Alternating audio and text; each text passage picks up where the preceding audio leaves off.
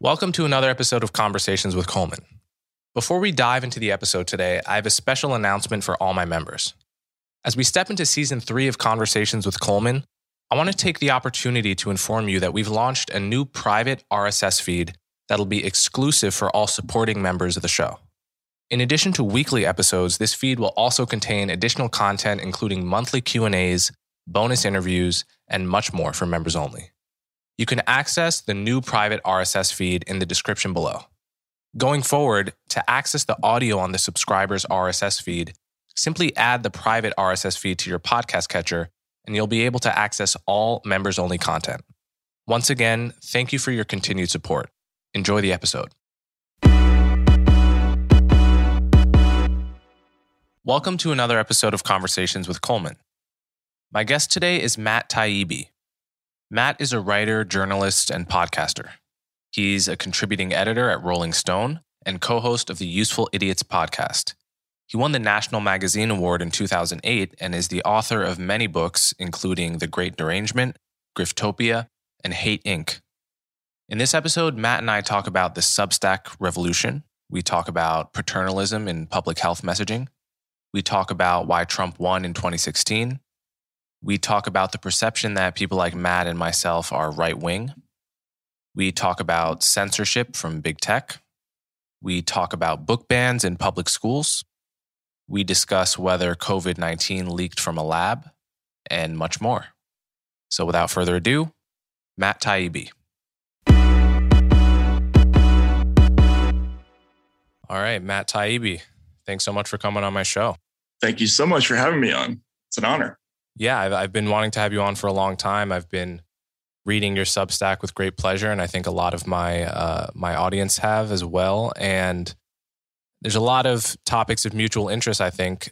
But one topic of personal interest to me is your very strange and interesting life trajectory that includes, correct me if I'm wrong, being a basketball player in Mongolia. And so, sounds extremely strange and interesting. And I want to know how you got from where you were born to there to here in a nutshell. Sure. So I was I was born in New Jersey. My parents were both Rutgers students. They were very young. Well, what town in New Jersey? Just New Brunswick. New Brunswick. Okay. Yeah. And my father was a reporter. He worked at the Home News when he was a student, and then he was a TV reporter from a very young age, around 22 or so. So we moved to New England. He worked at a local affiliate there. And I never wanted to be a journalist growing up. I fell in love with novelists, especially funny novelists. And that's really what I wanted to do with my life. And went through school, had a bit of a tough childhood for writing. Which funny novelists? There were some people on Twitter that were interested in who specifically you were into. So my favorite writer growing up is someone who's kind of obscure in the United States, but he's a Russian writer named Nikolai Gogol. He wrote a book called Dead Souls, which is one of the great epic comedies of all time. Interestingly enough, it's about financial corruption. So I ended up writing about some of that stuff myself, but not as fiction. I love, any satirical novels. So like Evil and Waugh, Gulliver's Travels, Catch-22, books like that. There were a lot of Russian writers that I was really interested in, which is why I ended up studying in Russia. When I was a college student, I went over and wanted to learn the language so that I could read these books in Russian. And then when I graduated, I had a sort of a carpe diem attitude as a young person. I thought, Solzhenitsyn once said, "There's nothing more boring than a man with a career." So I wasn't really interested in as a young person in sort of building up through the ranks or having a journalism career, doing any of that. I saw it as a means to an end to do interesting things with my life. I started being a bit of a foreign correspondent, but that was just to pay the bills overseas. And I spent really about 12 years traveling in the former Soviet Union, places like Mongolia, Uzbekistan. I I just had a lot of weird experiences. My attitude was that I would learn a lot about life. I'd learn a foreign language, and I wouldn't regret wasting my 20s in a cubicle. So I did stuff like played for pro baseball in Moscow. I played basketball in Mongolia. I worked in a monastery, laid bricks in Siberia. I did all kinds of stuff like that. And that was sort of ended up being like the foundation, for a journalism career, because I used the journalism as a way to have a lot of those experiences. I would tell people that I was doing an article, and I would write the article eventually, but really it was just to have an interesting time. So how did your adventures in Russia, Mongolia, and elsewhere inform your personality or your perspectives as a writer and journalist today? Well, I think one of the things when you spend a lot of time outside the United States, you realize how insular reporters are in America. They have very little sense of how the rest of the world works. You see things in a more jaded way, maybe when you return home. In Russia, the corruption was so transparent. You could just so easily see which gangster was supporting which politician. And, each one owned his own newspaper. So you would wake up in the morning, you would say, well, this mob interest wants me to think this, and this mob interest wants me to think that.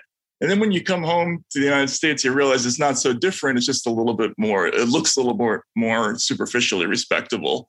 So I think I just learned a lot about how the world works, going to different parts of the world and, seeing how politics operates in different places. And not thinking America was so very special or different than other places. It's just the scale here is much bigger than it is anywhere else.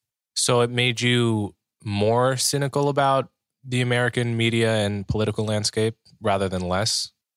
I think so. I think cynical is an odd word because it implies, a lack of idealism, which I don't think is actually the case. I'm actually quite idealistic and optimistic generally.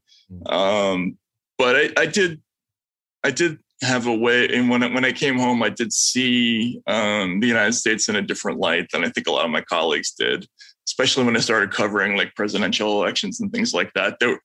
Most of the people who were, quote unquote, on the bus, they were so enthralled and impressed with the process of, getting somebody elected. And to me, it was much more mundane. It was always, well, this person's getting money from these banks and these oil companies, and that's their candidate, and this person isn't. And that's why this person isn't going to win. And I think that's how you have to look at politics, is not be so impressed by the superficialities of things, but just, look at how things actually work. So you're one of many writers that I enjoy that have moved to Substack. And, Substack has created this platform where they can really credibly say, we don't censor people, we don't bend to pressure. We are politically neutral, and they've stepped into that brand and done it in a really credible way, where Substack as a platform almost seems invisible and just like a neutral medium through which to deliver to your inbox writers that you like and to allow you to have a direct relationship to your patrons, pretty much. And I think it's done a really excellent thing. And there's so many other people that I love on that platform. At the same time, it's come under a lot of criticism for having no filter on its content, for being the midwife to lots of misinformation about COVID and other things. And then, it's come under a different line of critique, which is that, for people who like the Substack ecosystem, well, this is great, but are we really influencing the mainstream conversation by sort of running and hiding in this cloistered Substack world? So I guess my question is, A, why do you think Substack has seen such a boom? What is failing in media that's creating that demand? And B, what are the sort of promises and limits of the Substack explosion? That's a really good question. I think the reason it's succeeding, I think we both have a good idea of why that is. The traditional corporate media got to be basically unwatchable, in recent years. It's just totally predictable. If you turn on MSNBC or Fox, it doesn't really matter. Either one of those channels, if you turn them on, 100% of the time in advance what they're going to say about every topic. And, for me personally, I didn't exactly have that experience because I worked at Rolling Stone, which was, where I had a good relationship with editors, and they gave me significant freedom to explore basically anything I wanted to. But still, if you were in that kind of center-left ecosystem, there were increasingly certain pieties that you could not cross. You had to have certain mandatory opinions about things. And I think that turns off readers. They don't like that. They like to be treated like grown-ups. They like to be given the information and left to their own devices to decide what to do with it. And I think increasingly in corporate media, what the attitude is we are going to tell you not only what the information is, but we're going to filter out the stuff that we think isn't good for you, and we're going to tell you what to think. And people really don't like that. They don't respond well to that sort of hubristic approach to rhetoric. It's one of the reasons why, a show like Joe Rogan's does well. I think it's just because it's not so much his delivery. It's this attitude of, humility toward the audience that, well, I'll talk to this person, I'll talk to that person. We'll just all sort it out together. It's more relaxing for people. So I think that's part of what the success is. And, as somebody who has worked in media for for 30 years now, and watched it progressively decline financially throughout that entire time, to be in Substack where the opposite is happening is such a shock. I've never seen this before in media. So it's the audiences are really big.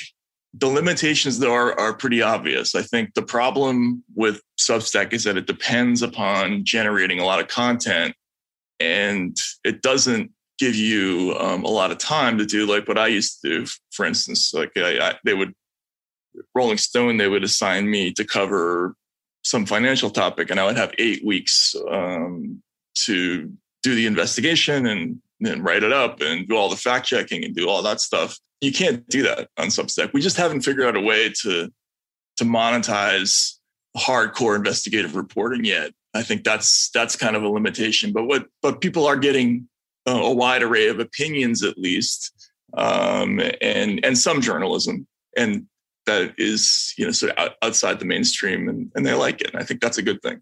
Yeah.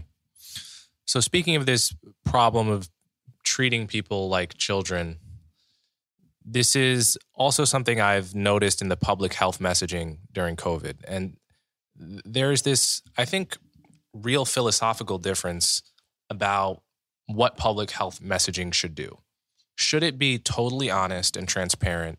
Should it treat the population as more or less smart, capable of handling facts and nuance, capable of not jumping to false conclusions from true facts?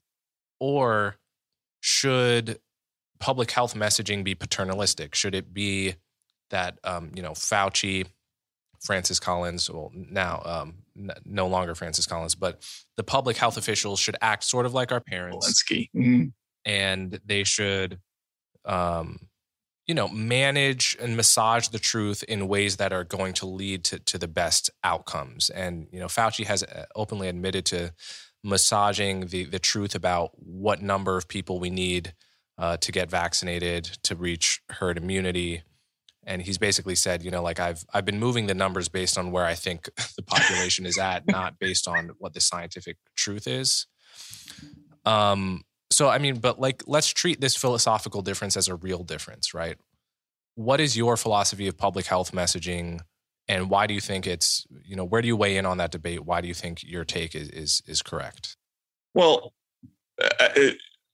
I don't know about public health messaging specifically. I just think in terms of reaching audiences, my experience is always that if you treat audiences as grown-ups, that they respond better. Also, people in media and then politics, they tend to underestimate the general public to an enormous degree. Like, just to take an example from my own experience, I was asked to cover the 2008 financial crisis after the election that year.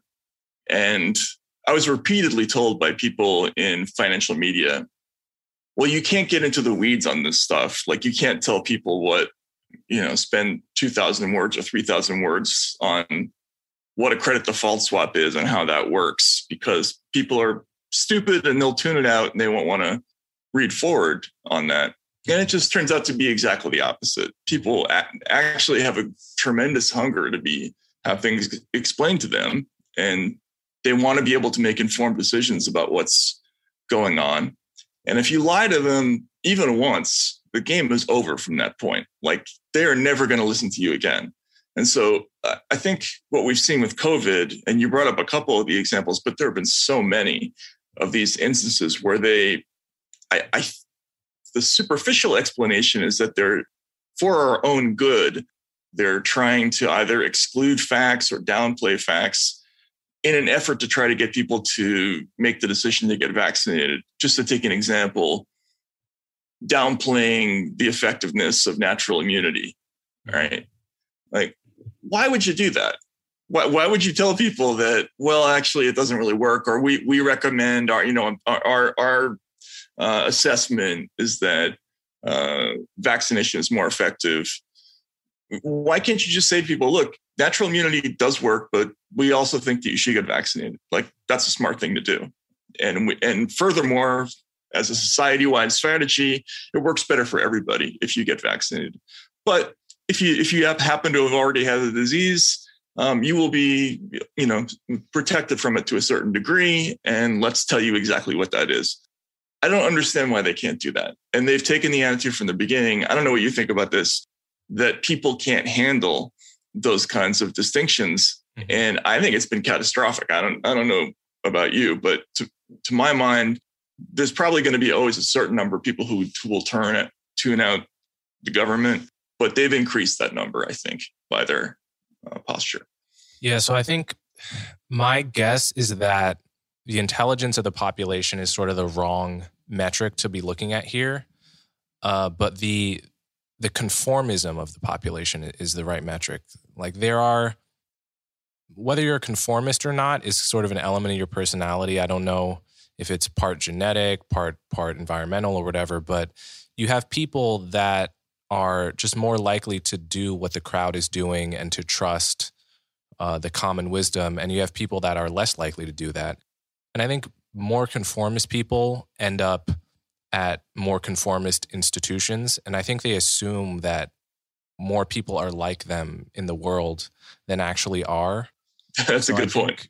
I think they think, like, if we just say that that natural immunity doesn't work, if we basically call any concern about myocarditis misinformation, we rather than give, like the nuanced take of, natural immunity is good too, but we still recommend you get vaxxed, or there is an increased risk of myocarditis for, boys aged, 18, men aged 18 to 24, but it's actually still, very, very safe, despite even the worst estimates suggest you should probably still get the vaccine in most cases. And that doesn't generalize to people outside of that population, right? So people underestimate the number of nonconformists, and I think they therefore underestimate the deleterious effect to their own reputation by telling these sort of quote unquote white lies. Mm-hmm. I think they assume most people are just going to look at the headline, nod along, and do this. And a lot of people do, but a lot of people don't. And I think they're just sort of not around those people. And so they underestimate the effect on their own reputation. Yeah, I think you're right. I never really thought of it that way. But yeah, that's probably what's going on, is that they're the people who are doing this messaging assume that everybody out there thinks the way they do, and they're wrong about that. But you would have to have some kind of experience talking to people generally in order to know that. And that's another one of the problems with the kind of elite messaging system in this country, which is that there isn't a whole lot of interplay between people in Washington and New York, sort of elite decision makers in all fields in politics, finance, whatever, and the rest of the country. And I've seen this over and over again in presidential politics. How does something like Trump happen? How does every single mainstream news outlet not only miscall the general election, but miscall the Republican primary? I mean, you had data journalists like 538.com saying things like Donald Trump will play in the NBA before he's the nominee of the Republican Party, at a time when he was wiping everybody out in the polls. And the reason for that is because, most of these people had never met somebody who supported Donald Trump, right? So if you actually went out in the trail and you talked to people, or you went to some of those crowds, and I remember being shocked by it. I thought Trump, there was no way this guy could possibly win. Yeah. He's ridiculous and kind of horrible. And then I went to these events, and I saw, well, he's connecting with all sorts of people, and he was doing all sorts of subtle things that I was not told about in the news media, and they were working as well. And so when you start talking to people, you start realizing there's this diverse range of reasons that people were coming to vote for this person. But you would have to have those conversations in order to know that. And that's not what's going on. They're relying too much on things like polls to make decisions as opposed to personal contact. The same thing happened after the 2008 crash. I remember talking to somebody in the Treasury who had just had a meeting before, I think it was before Christmas in the first year of Obama's presidency.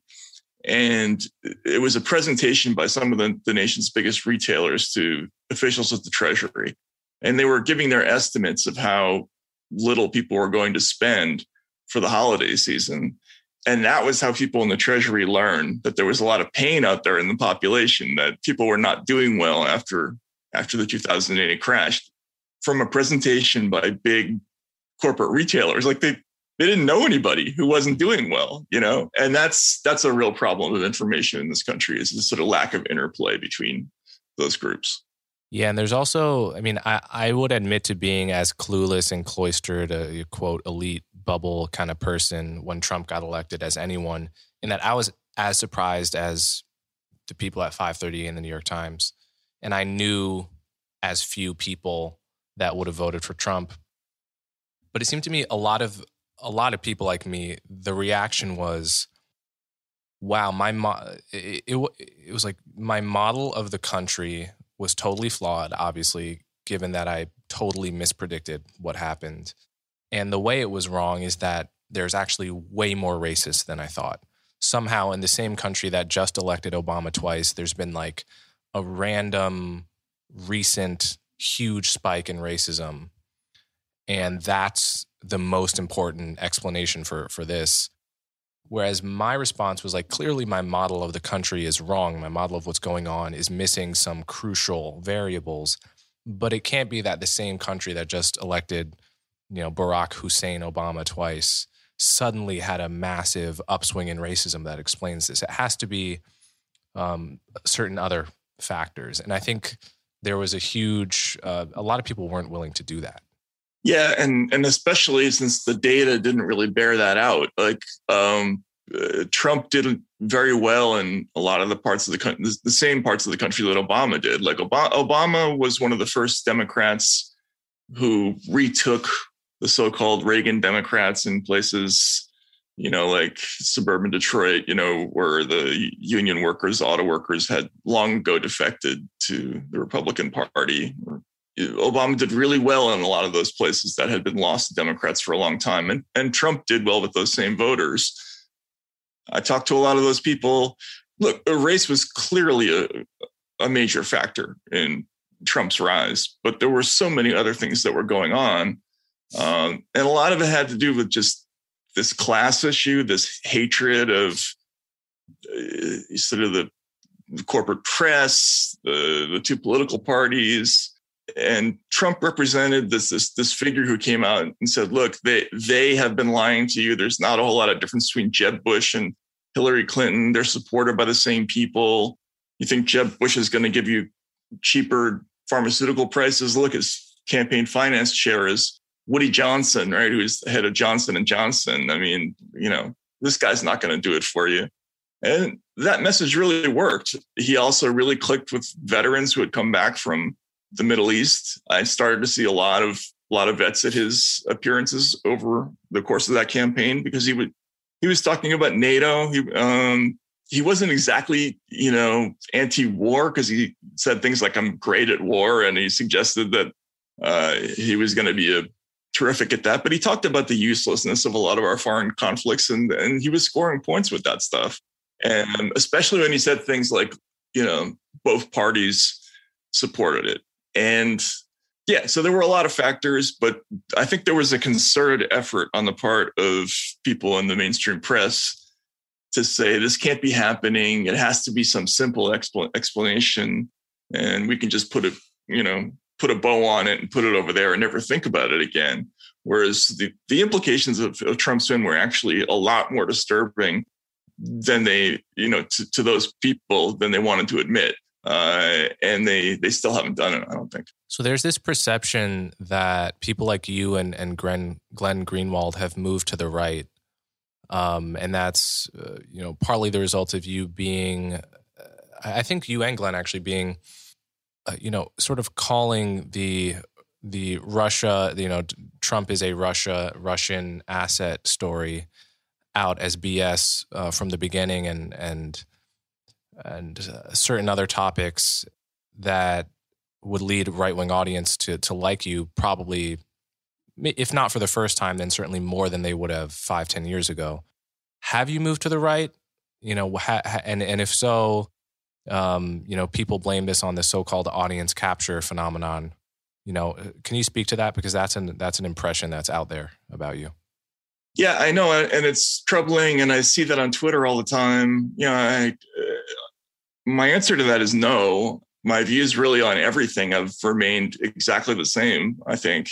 I've always been very much against censorship, very much a free speech advocate.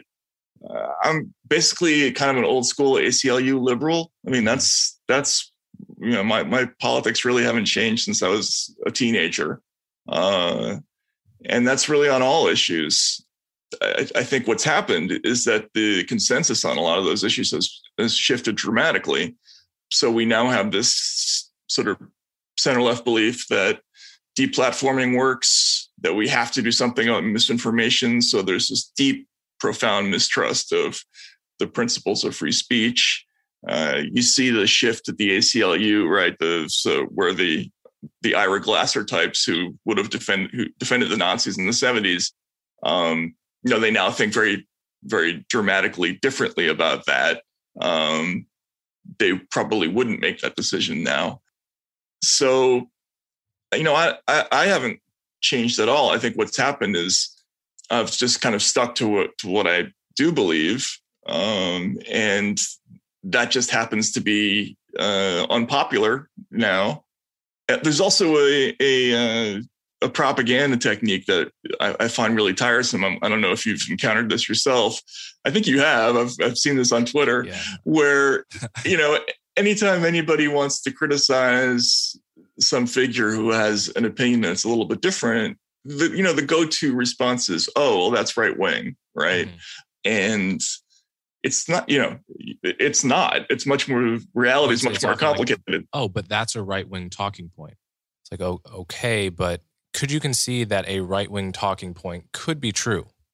Well, exactly. Right. Exactly. Right. And it's possible. Yeah. And to take the example of that Russia story that you brought up, again, I had spent a long time in Russia. I was there for, almost 12 years of my life. And I had a lot of contacts who were still in the Russian press. I didn't really pay a whole lot of attention to that story early on. I thought it was silly. So it didn't really make a big impression on me. But when I finally did start to write about it, it wasn't from the posture of, oh, I'm a conservative now, I support Donald Trump. Mm-hmm. For me, it was, is this story true or not? And it didn't seem to be true. And I was kind of shocked by the reaction that, oh, well, if you are saying that the story is not true, that must mean that you support Trump, which to me was just completely inconsistent logically. It also showed me a lot about where the press's head was at that time, because at one time, again, I grew up in a family of reporters. The dominant thinking about how to do the job was, we didn't really care all that much. We just wanted to get it right. The job is hard enough if you're trying to just be accurate. Whether or not information helps or hurts a certain political party, that's really more the audience's problem. It's not really our problem. Our job is just to tell you what we see, and which way that information cuts is not really, a matter for the press to worry about. But now they very much think it is, and that's a new thing. I think that's part of what's going on.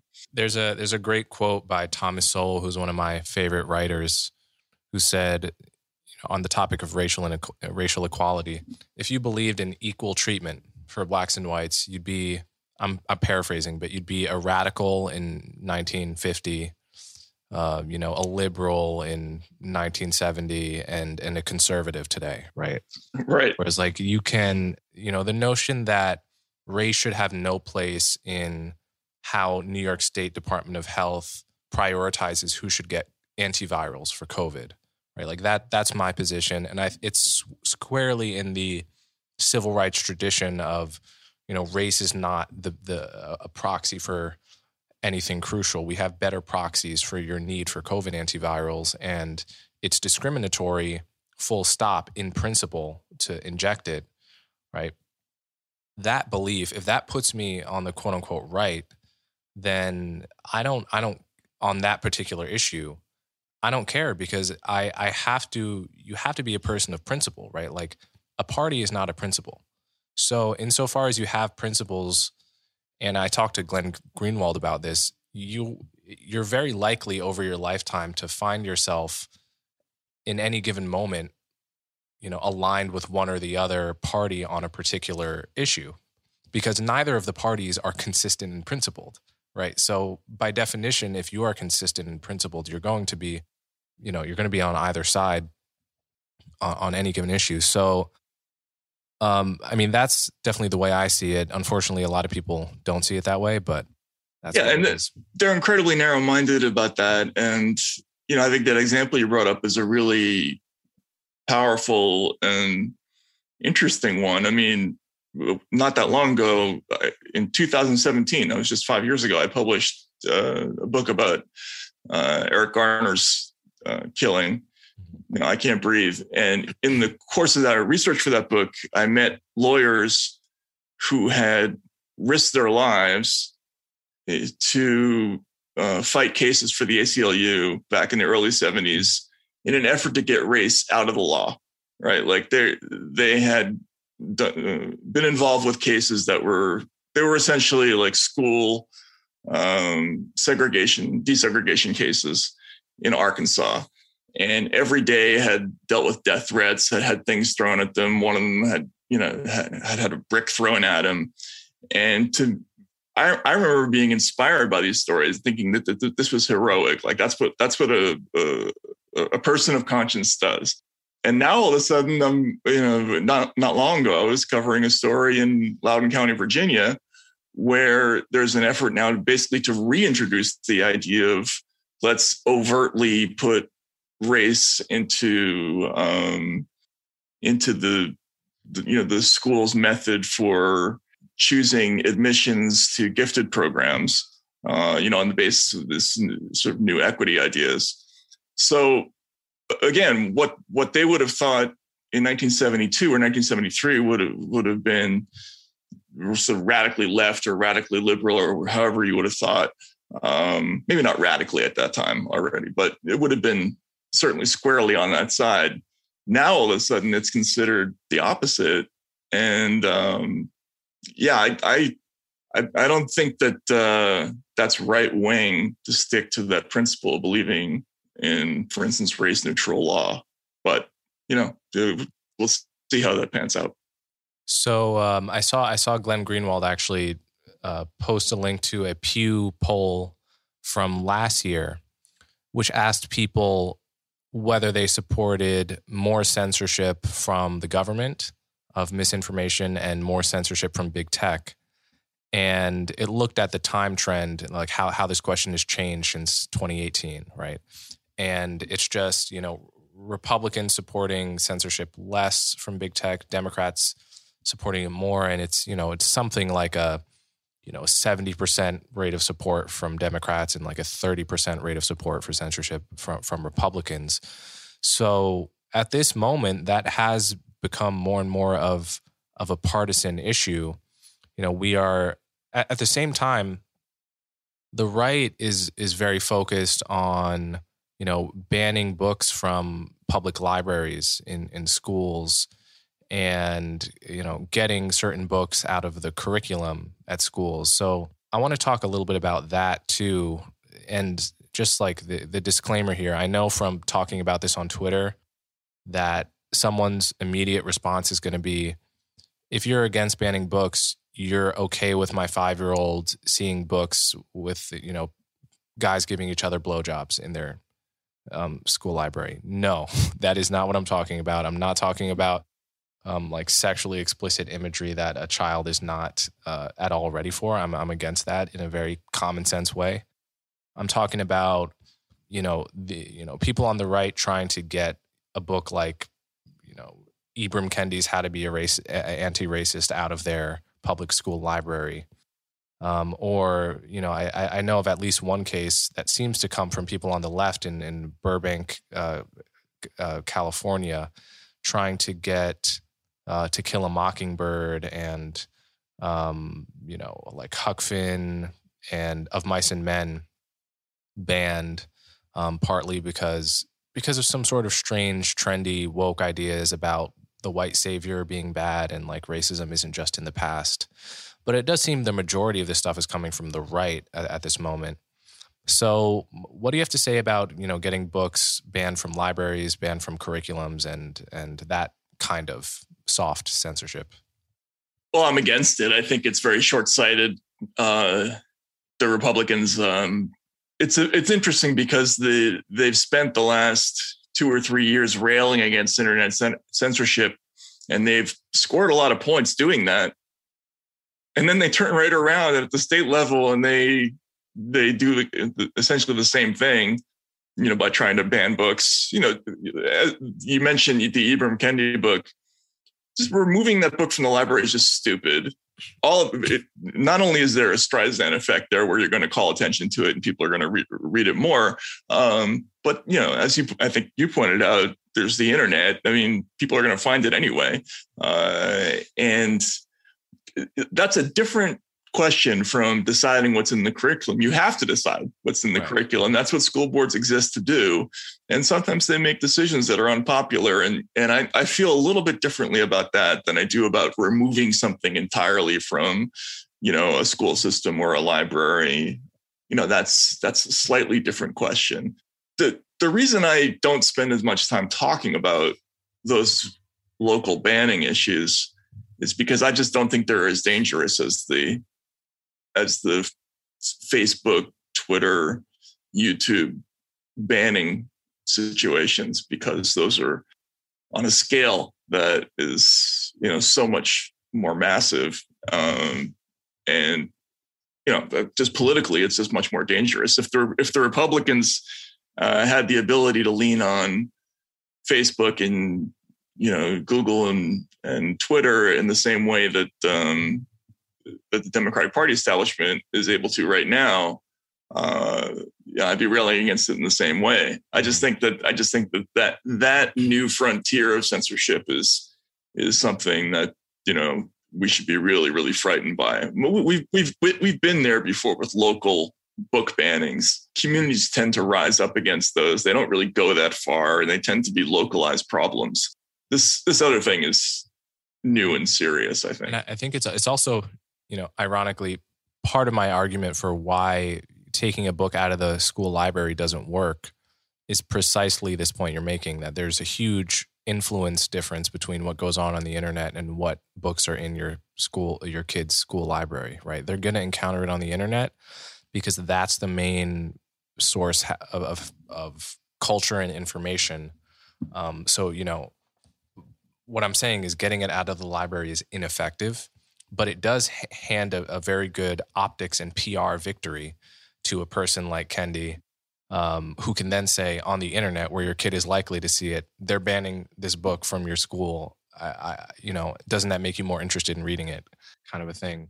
Mm-hmm. So I want to talk about one of, I think, the most egregious examples of censorship of an idea from the past 2 years, which is the hypothesis that COVID-19 leaked from the lab in Wuhan. So this is something I've been, I don't think I've ever actually talked publicly about what I think about that until right now. But the more and more I read about it, the more clear it becomes that I think it's the likely alternative. It's more likely than not that it did leak from a lab. And obviously this was, if you tweeted this at one point, it would get removed. Or if you put this on Facebook at minimum, it would get flagged as misinformation and removed. And now it's viewed as a credible hypothesis, and it's no longer flagged as misinformation. But I'm curious, what is your take on this? Like, if you had to put money on it, do you believe the wet market theory or the lab leak theory? Well, it's difficult because I feel like I lack a little bit of the technical understanding to really sift through some of the arguments, which are about the genetics of the virus. How credible are the people who are saying that X piece of evidence indicates that it can have occurred in the wild? That's something I'd have to do a little bit of work on before I had an opinion. What I will say is that from a reporting standpoint, it was deeply suspicious early that everybody was so sure that it couldn't have been come from a lab because, as you know, in journalism, we know nothing, right? None of us are experts in any of this stuff. And when we get these stories, at best, we're trying to hit a moving target early. This is our best guess about what's happening, but we can't rule out these 5 things, right? These are some of the possibilities. And right from the start, and we did a mashup of this on my site just this week. There was this overwhelming emphasis on telling everybody that it was a conspiracy theory. It was impossible. Then there was Facebook made the announcement that it was going to take down people who suggested that the virus did not have a natural origin. And now we're seeing these emails back and forth, between the Eco Alliance and people like Fauci and some of these other scientists. Now, those I do understand, even if I don't necessarily grasp the technical aspects of it. Clearly, what's going on in those emails is a real fear of a PR problem, which isn't by itself proof of anything, but it certainly lends credibility to the notion that they thought it was possible, right? Early on. So we can't say that these officials thought it was impossible at that time because they were clearly considering it. So, that makes it at least one of the front runners to be true at this point. And this to me is the major argument for why you can't have censorship, because somebody has to be doing the deciding about what people will and will not see. And sometimes those people are wrong, and other times those people are conflicted and wrong, which is what is going on in this case, potentially. And the only defense against that is to let people hypothesize and theorize and investigate and do all those things. So I think this is a tremendously sort of important story. both in terms of the history of the pandemic, but also in terms of our attitude towards speech. If they were to shut this down completely and make it impossible for us to talk about this, that would put us in a completely new political realm that we haven't been in since World War II or World War I. We've never had that kind of speech control over this important issue before. So I think this is a really worrisome one. So I want to give my audience some of my thinking behind why I think it's more likely that it came from a lab. And just like you, I have no expertise in virology. So this, there is a separate question of whether what the virus looks like could only have been man-made. And I have genuinely no opinion on that. I can't have an opinion on, I know nothing about like furin cleavage sites and whatever that kind of thing is. But there are a lot of facts that are no longer disputed these are not Substack facts. These are, Washington Post facts that make it, I think, much more plausible than the alternative. I mean, so one is that, Fauci and Collins were at the helm of supporting and funding gain-of-function research, which is basically we're going to get scientists to make viruses more transmissible and more deadly in the lab so that we can prepare ourselves for future pandemics that might feature such viruses, right? It's just so amazing that they do that. But anyway, go ahead. So, and this was completely new. This was a new idea. We weren't doing this in the 90s and the 2000s. It was really Collins and Fauci directly that, I don't know whose idea it was exactly, but they were at the helm of making this a reality. And in, I think, 2011, I'm probably going to post the Washington Post article in the description here so people can read this for themselves. But in 2011, they have two labs now. They funded two labs through the NIH and the NIAID, one in Wisconsin and one in the Netherlands, where scientists are hard at work making the flu more deadly, right? And this was controversial. They published a paper about it, and some people in the White House and the scientific community were worried about the safety protocols. Long story short, Fauci and they set up an oversight committee to put a veto check on whether Francis Collins and Fauci can fund new projects. By 2015 or so, they've managed to basically defang the veto committee fully so that now they once again have full autonomy to fund new gain-of-function projects. And, they write in the Washington Post earlier about why they support gain-of-function research, why it's crucial. And, by 2015, they've partnered with EcoHealth Alliance to fund the Wuhan lab, which is working on gain-of-function research with coronaviruses starting in something like 2015. I mean, like everything I'm saying right here is not disputed.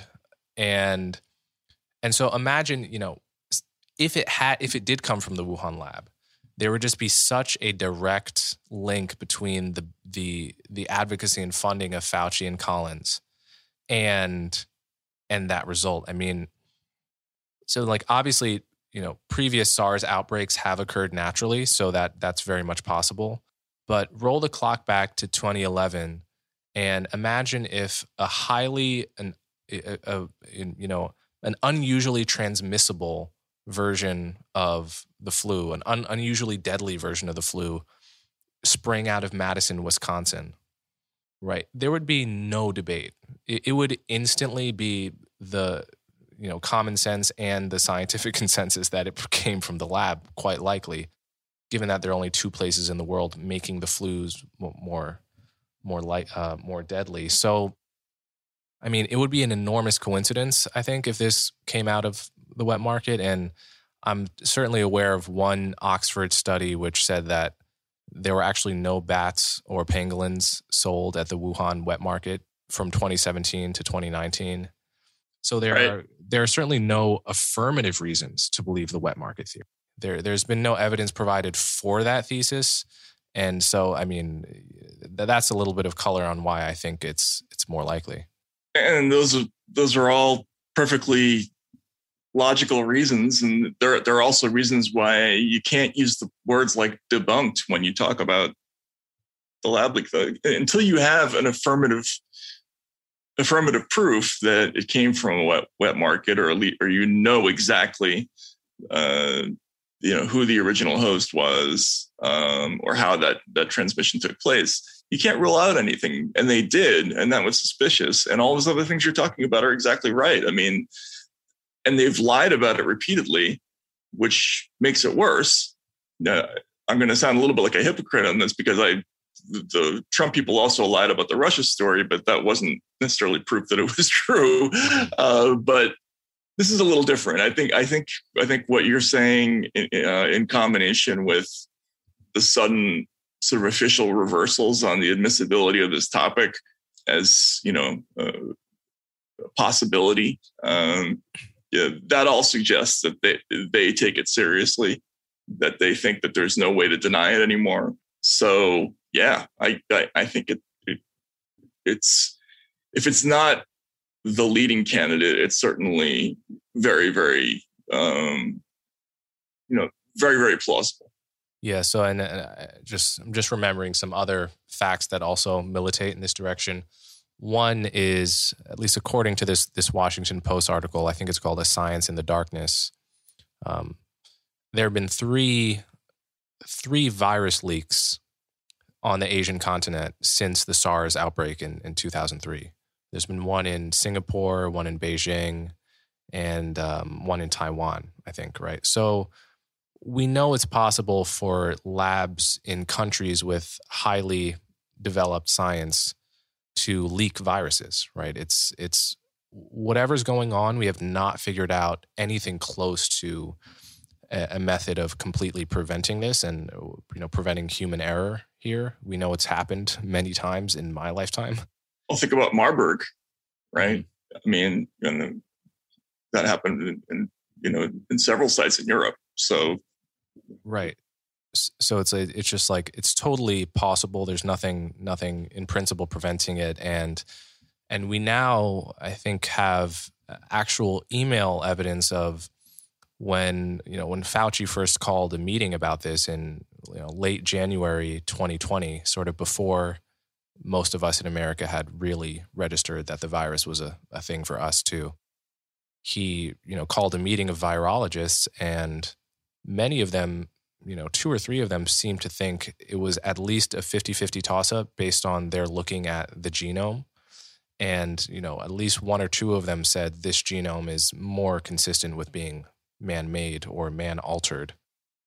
And, and that was suppressed immediately because Fauci and Collins presumably did not want to be the people who funded over objections from many other people, the people who funded more or less directly the lab that leaked a virus that changed the world. I mean, that would involve such a massive concession to their reputations.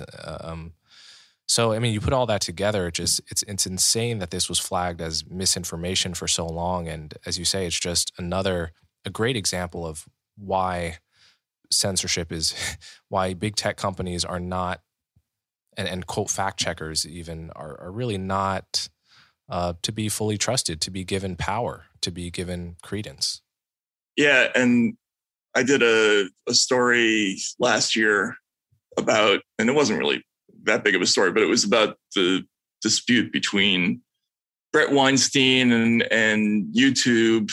And I don't want to take a position on who was right or wrong in that whole thing. But what was interesting about it was when I talked to YouTube about their criteria for what constituted misinformation, they flat out told me that their guidelines were constructed in consultation with the FDA, the CDC, and the NIH.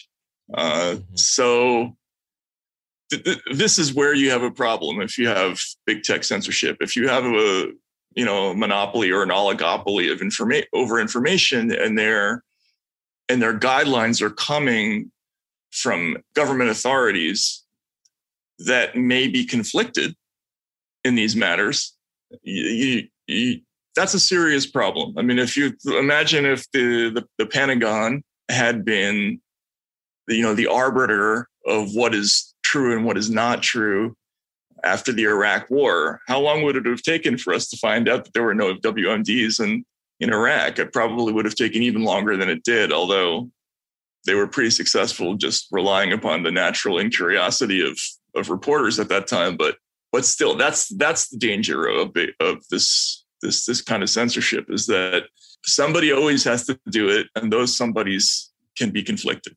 So you're writing a new book right now on profiteering during the COVID pandemic. Can you give us a little sense of what motivated you to write that book and what it's about? Sure. And I think what's happened in the last couple of years, I've fallen victim to this. A lot of this culture war stuff is it's really interesting, and it's fun to talk about. It gets a lot of heat on the internet and all that. But the big story of the last couple of years, really, to me, when you think about it, has been the way in which this disaster has exacerbated the wealth divide in this country. And, we've seen yet another massive transfer of wealth from sort of ordinary people to billionaires. Again, this is something that I saw after 2008. The bailouts have a tendency, because the way we do bailouts in this country is basically to pour money into the financial sector and kind of hope it works its way down to the rest of the country. But it doesn't really work that way. What ends up happening is it gets gobbled up by people who know how to manipulate the financial system. And that's what we've seen in the last 2 years. From the moment that Trump signed the CARES Act in March of 2020, the stock market went way up. Banks had their best year ever. They had record underwriting years, over $100 billion in profits, both in 2020 and 2021. The private equity companies last year took over $1 trillion in companies. Billionaires have seen their net worth go up $2 trillion just in the last 2 years. So it's gone from like 3.1 trillion to 5.1 trillion in less than 2 years. The reality is basically that in a bailout economy where the Fed is spending $4 or $5 trillion pouring it into the financial system, if you own financial assets, you're going to get richer. If you don't, you're going to lose. And I think a lot of people don't understand how that mechanism works. So my idea with this book is basically to go sector by sector and explain, well, how did private equity do so well in the last 2 years? How did banks do so well? How did defense companies do so well? Which they did, by the way. They were given special dispensation. They were given advances on all their contracts, which they immediately poured into stock buybacks so that executives could turn it into compensation for themselves. So pharmaceutical companies obviously are making a fortune. Pfizer did $82 billion in profits last year. So this is the kind of work I really like to do, which is sort of in the weeds investigative reporting about how each of these sectors made money in the last 2 years while everybody else didn't, and how that works. And because I think the big cultural story since Trump happened is people have this vague sense that there's a rigged game, they're being ripped off, but they don't know exactly how. And so this is what I'm trying to do, is sort of speak directly to that. Yes, it is kind of a rigged game, but maybe not in the way that some people are talking about. Well, I'd love to have you back on when that's finished. I would love to come back on. Matt Taibbi, thanks so much for your time. Coleman, thanks so much. Appreciate it.